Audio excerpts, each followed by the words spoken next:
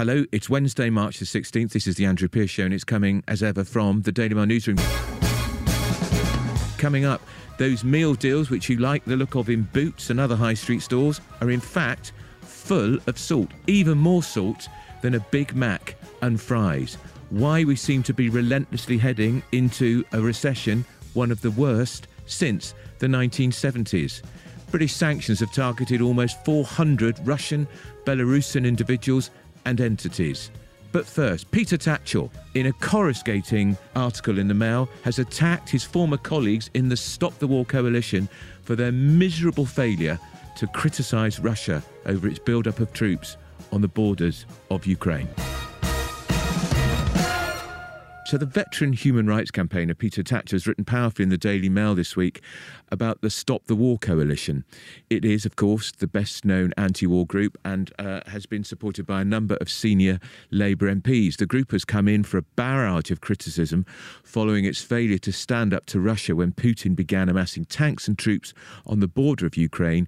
Instead, it chose to criticise NATO. Peter Tatchell joins me now. Peter, some of these people you've been criticising, you could argue possibly are old friends of yours in a sense, and old political comrades. They are indeed. And I was a founding supporter and long-time campaigner for Stop the War. They have done amazing work against the Iraq War and against the mistakes we made in Afghanistan.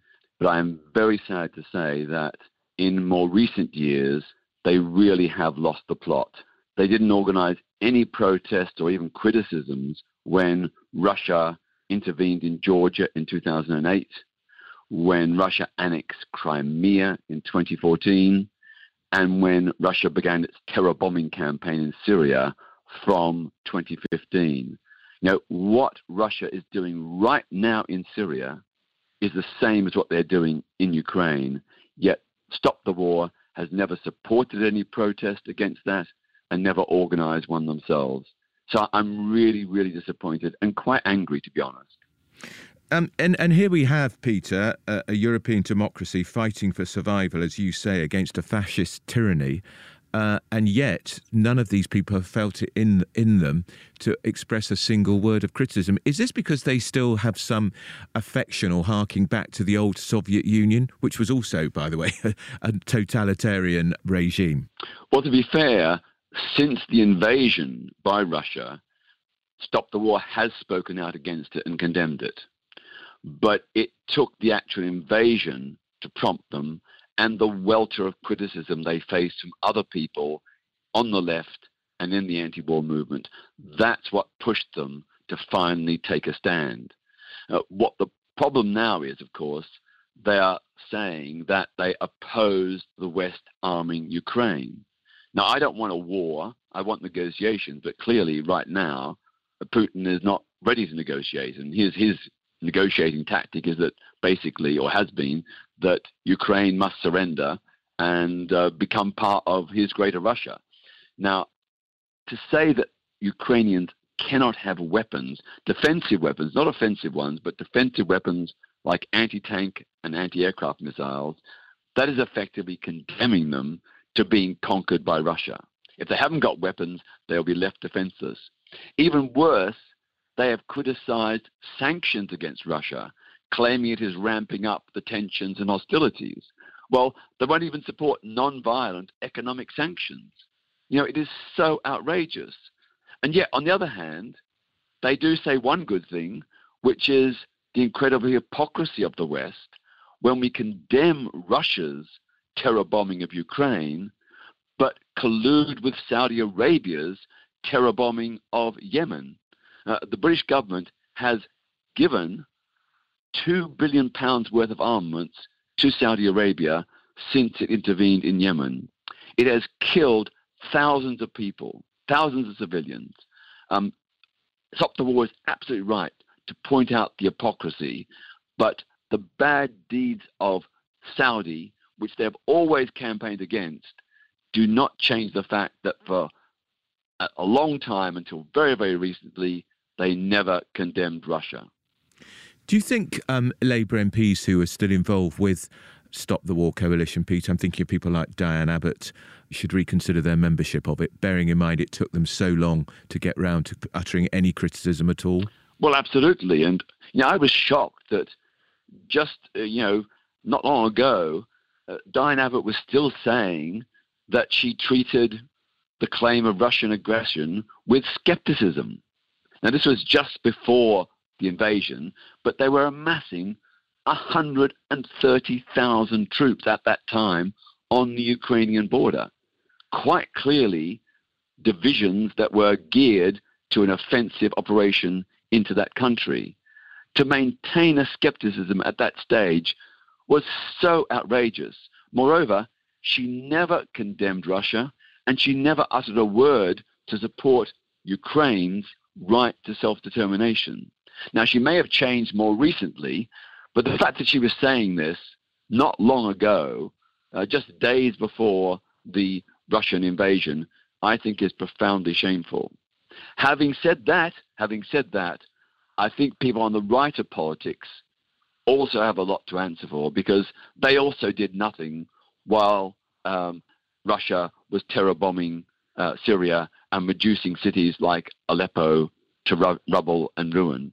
I mean, the thousands of civilians killed, tens of thousands of civilians killed by Russian bombings of schools, hospitals, mosques, and residential buildings in Syria were war crimes. And our Conservative government failed to act, failed to even support humanitarian aid drops to those cities. So it isn't just the left, although I call out the left, it's also the right as well.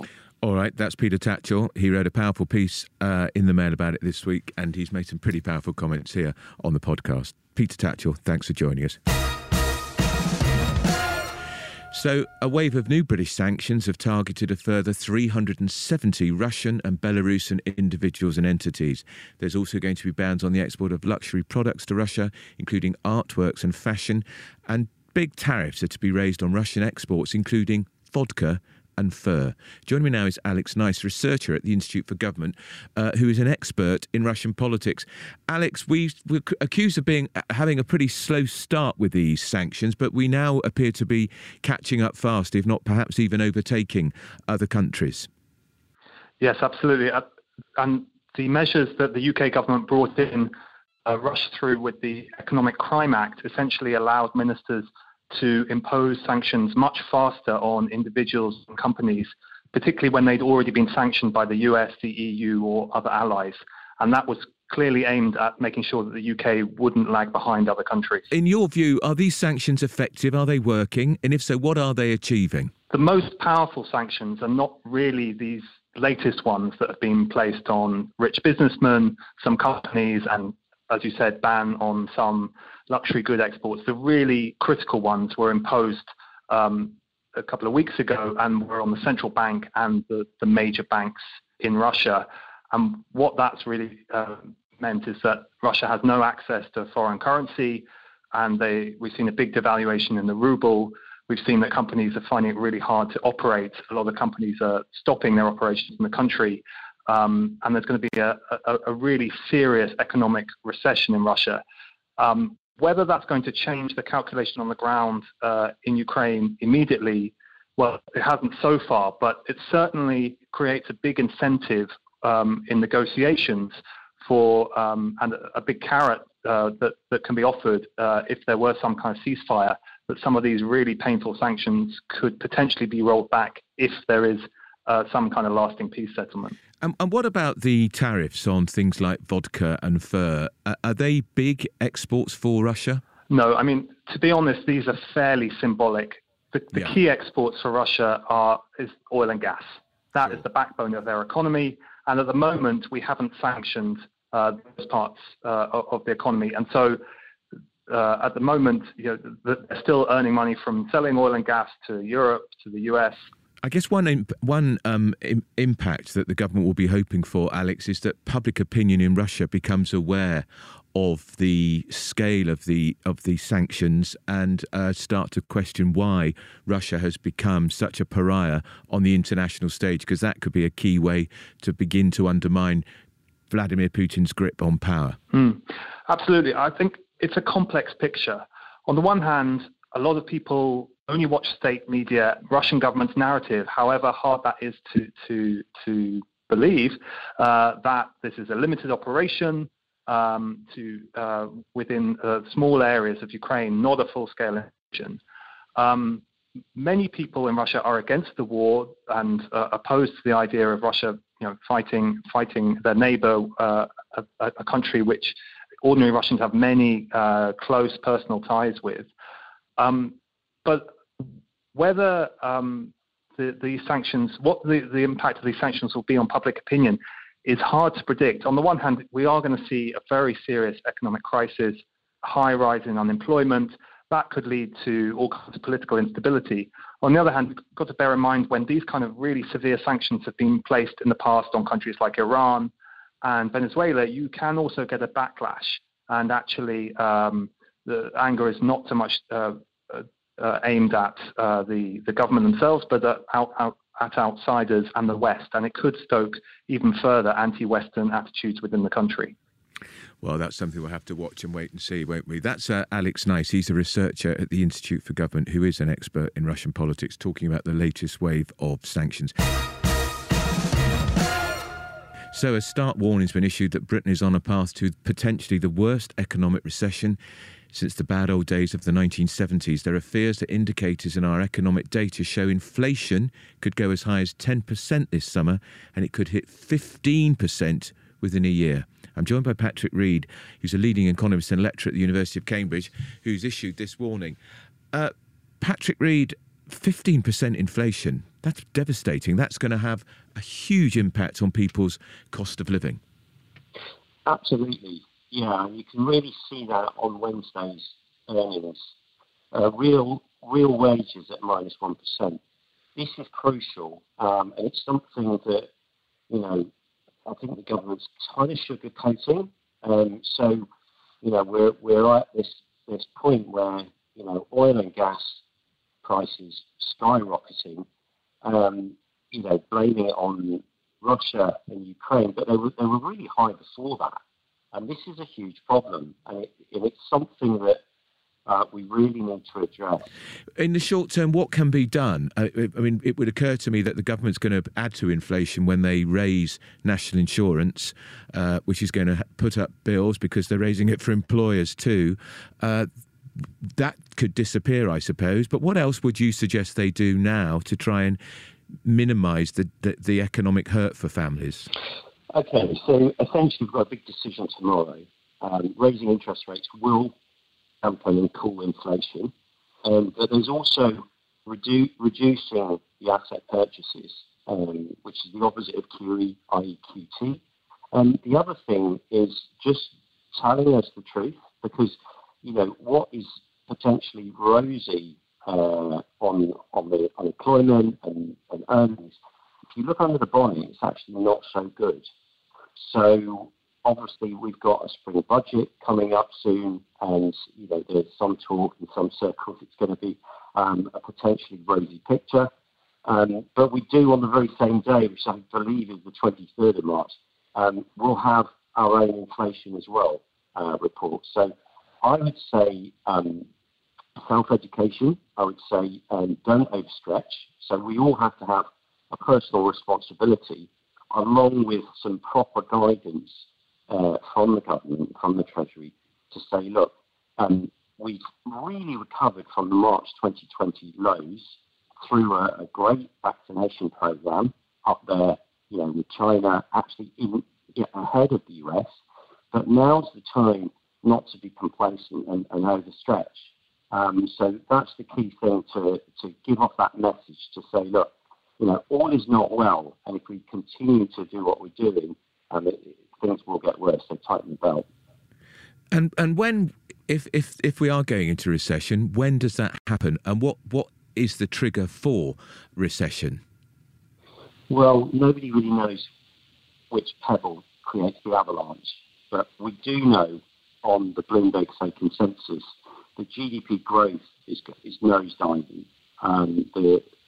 From the early 2021, it was around 5.7%. It's now at 4%. And the change in the shift of sentiment it does actually create a downward pressure. And if you look at the expectation from the same camp in the CPI, it's the opposite. So these two things, when they start to really diverge like this causes a backdraft, and essentially I'm looking at least 3 to 6 months at a potential recession. And yet we hear from the Chancellor's people, and Michael Gove, who was one of the cabinet ministers who was on the broadcast round at the weekend, that the spring statement, which is effectively could be a budget, is not going to do anything about tax. It's merely going to be a statement of intent. Does that suggest complacency to you? Yes, it does. The example really is after Wednesday's real wages, in real terms, -1%. When that came out, the Chancellor's response was far more positive, highlighting a year of, falling unemployment and stronger jobs, bouncing back far more than many predicted. I think this is wholeheartedly disingenuous, and it shows the real under the bonnet stuff. The real figure is definitely not as good as what the Chancellor says. So, look, we're not really sure what's going to come out in the budget, but one thing that I will say is if this complacency not to give off the proper message, if it continues, everyone is going to feel the pain, and regardless of higher oil and gas prices as a result of the Ukraine-Russia conflict. Really, it's depressing, but thank you for spelling it out as you have. That's Patrick Reed, who's a leading economist and lecturer at the University of Cambridge, as we rattle relentlessly into a full-blown recession. It's that time in the podcast. Deputy Sports Editor Tim Nichols is here with the latest from the world of football. Let's talk about Man United first, Tim, because they're out of that European Cup. That is a disaster for them, isn't it? It's a big blow. It was their last chance of silverware this season. They're now on their longest trophy drought since the early 80s. So that shows you just how bad things are. Last trophy was Europa League under Jose Mourinho. That feels like a lifetime ago almost, in 2017. So much has happened since then. And yeah, it's a pretty miserable time for the club. They spent so much money on players, and so many of them have not worked out. Obviously, they went big for Ronaldo in the summer, and to bring in a talent like that at this stage of his career, you've really got to be going all out for all the big trophies, and they're nowhere near the Premier League title race. May not even get back into the top four in the Champions League for next season. Had an early exit in the FA Cup, got nowhere in the League Cup, and obviously last night was, they were basically Atletico Madrid are a really good side and were a bit too savvy for United, really. And United never really looked like making the breakthrough once Atletico went 1-0 up. And, with this uncertainty over the manager, they got Ralph Rangnick, who's an interim manager. They need to get that appointment right in the summer. Obviously, Pochettino, the former Tottenham manager, has been linked with the move. Eric Ten Hag at Ajax, who also got knocked out of the Champions League last night, has been linked. The one that a lot of people have been mentioning, given what's been going on at Chelsea, is their manager, Thomas Tuchel, who would be a very, very good appointment. Chelsea fans won't thank me for saying that, but he would be an excellent appointment for Manchester United. But would he want to go there? They are a bit of a mess. Yes, they've got the money, they've got the prestige. We know they're one of the biggest clubs in the world. But right now, you look at that playing squad and it needs major, major surgery. So they're in a difficult situation. They absolutely need to get this managerial appointment right. They've gone through so many managers since Fergie left in 2013. But what's happened perhaps as well, they were lucky with Ferguson because he was such a brilliant manager. But since he's left, the whole club seems to be rudderless. They don't, when you look at Manchester City and other clubs as well, Liverpool, they seem to have a strategy and identity. They know where they're going and what they want to do. United seems scattergun approach. They chuck money around in the transfer market, not necessarily buying what they need, but perhaps a sort of slightly sexier signing, someone that might do well on social media and commercially. When, of course, football is a huge commercial entity now, but ultimately what football fans want is to see their team win. And Manchester United fans have grown used to that. A lot of them have grown up with it, and that's what they expect. They expect them to be competing for the biggest trophies out there. And at the moment, it's very painful for them because their two big rivals, Liverpool and Manchester City, are the best two teams in the country, two of the best in Europe. Manchester United look miles away from that at the moment. Need to get that managerial appointment right in the summer. And what about Chelsea, finally, Tim? What's happening there? Well, it's all the action off the pitch which is causing the headlines. It is as ever with Chelsea at the moment. They are in Champions League action shortly against Lille in France, but having won the first leg 2-0 in London, they should be fine. But yesterday was an absolute PR disaster class from the club. They were forced into an embarrassing climb down. They'd requested that Saturday's FA Cup quarter-final at Middlesbrough was played behind closed doors for, I quote, sporting integrity. The reason they are requesting that is because they can't sell tickets to their own fans. About 500 or 600 have already got tickets because that they bought them in advance of the sanctions placed on the club. But the licence that the government have issued means that they can't sell any tickets for any games, and therefore Chelsea, you suspect it was probably some kind of botched attempt to put pressure on the government to lift the licence or change the licence so they could sell tickets to fans. But this was not the way to go about it. Understandably, government, people in football, Middlesbrough, their own fans condemned the move because, the fact is what they perhaps didn't realise that if they are arguing for sporting integrity that there's no away fans present, well, there'll be no away fans at Chelsea for the rest of the season because they cannot sell any more tickets. The only people who will be at Stamford Bridge for the rest of the season are season ticket holders. So that would mean if they'd got this request approved, well, then every game that Chelsea played for the rest of the season would have to have been behind closed doors. So I'm not sure they quite thought it through. Understandably, Steve Gibson, who's the Middlesbrough owner, this is a huge game for Middlesbrough, home to Chelsea, FA Cup quarter-final, great occasion for the town. And he said it was abhorrent, rotten, said sporting integrity and Chelsea do not belong in the same sentence, really went for him. Respected former player Graham Lasso said it was one of the most embarrassing statements the club's ever put out. Understandably, Chelsea then backtracked, climbed down and decided to withdraw the request. It was an absolute shambles from their point of view, particularly in light of everything that's going on around the club at the moment. There will come a time, I'm sure, further down the line where they can, maybe hit back at some of the things that they've been accused of recently. This is not the time. Get on with the game. Fascinating story and a great story told so well as ever. That's Tim Nichols, who is, of course, the Deputy Sports Editor here at the Daily Mail. Thanks for joining us. So many of those meal deals that you spot in your supermarkets are in fact packed with fat and salt. And believe it or not, some have more salt than a Big Mac and fries. Action on Salt have looked at over 500 meal deal products and are now calling for the government to intervene on foods that actually could damage our health. Sonia Pomby is campaign manager for Action on Salt and joins me now. You've spotted some of these food combinations at Subway, Boots, Tesco, the Co-op, and they're pretty loaded with salt. Is it easy to tell how much salt's? Is it clear on the labelling, Sonia, or do you have to really scan it to see the figures?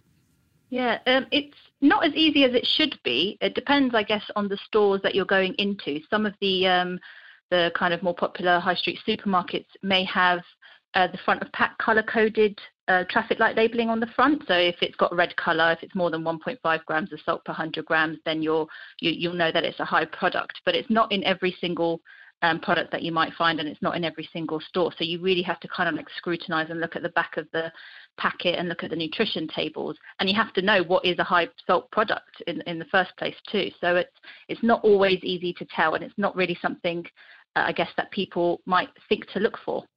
Now, a Big Mac and fries has 2.92 gram of salt. Your survey is showing that meals deals sold by high street giants contain 80% more salt than a Big Mac and fries. That's a staggering figure. It's quite worrying, isn't it? You had one store, you had Subway. They had about 5.3 grams of salt in their meal deal, which is a 6-foot sub with 2 snacks, bizarrely, and a drink as well. And 5.3, that's close to your maximum daily intake of salt that you should be having. So, without even thinking about all the other foods that you'll be eating throughout the rest of the day, you're already topping up, you're already going over the amount that you should be eating. Because we're supposed to eat no more than 6 grams of salt per day. That's right. Yeah, that's for adults and obviously less for children too. But on average, we're eating, and no surprises here if you're looking at the meal deals that are on offer. On average, we're eating much more than that. We're eating about 40% more. And it might not sound like a lot to most people, but it does have a huge impact on public health, on population health. Yeah, of course. And of course, these meal deals are popular, Sonia, quite often because they're cheap. You can get a deal for as little as £3, and which is why you must be so concerned about them. It's exactly that. Yeah. I mean, especially now that most people are going back into their workplaces, and, times are really difficult right now financially as well. So people are going to be looking out for those quick, convenient and cheap deals. And it's just really unfortunate that many of these are so unhealthy. We looked at the proportion of the snacks that are on offer in these meal deals, and only about 5% were fruits and vegetables. More than 50%, nearly 2/3 were crisps, sweets and chocolate. So it's not really much of a choice out there. We should be making the healthier choice, the easier choice, and the most affordable one. And the environment that we're in at the moment just isn't set for that. Why do they put so much salt in? What's the point? It's a good question. It just makes cheap food taste better. In Right. a nutshell, we've become so used to having a high salt diet now that if you were to just reduce it drastically, you would notice it, and food would taste bland. Our taste buds have almost become hooked on the salty taste of things.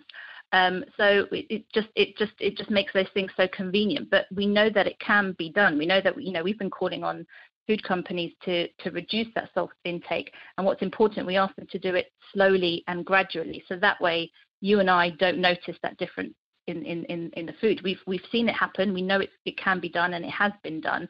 Things like breakfast cereal, cornflakes now has about 50% less salt in it now than it did 20 years ago. You wouldn't know it. You haven't noticed that difference. But I'm sure if we gave you a bowl of, I'm sure if I gave myself a bowl of the old cornflakes, it would be unpalatable. So we know that it can be done. And if we just reduce it slowly, in most foods, it can be done so simply. We just need companies to have that willingness to do it. And at the moment, there's only like this voluntary program that government are kind of encouraging companies to do it. Not everyone's doing it, and it's not creating that level playing field out there. And just finally, Sonia, are you asking the government to compel these high street names to do it, to lower the salt product? Yeah, I think it's time now that the government stepped in. They've been kind of threatening the food industry for so long now that if they don't work towards these salt targets, these voluntary targets that are out there for them, that they're going to put them through legislation and make them mandatory. They've been saying that for so long now, and companies are just calling their bluff now. So it's time to kind of follow through with that promise and make it mandatory for everyone so that they all work towards the same target. All right, that's Sonia Pomby. She's campaign manager for Action on Salt. Thanks for joining us. That's all we've got time for today. For the latest from the Daily Mail, download the Mail Plus app. Every weekday at 5 p.m, you can listen to me all over again. I'm Andrew Pearce. This is The Andrew Pearce Show. I'll be back tomorrow. Have yourselves a great evening and good night.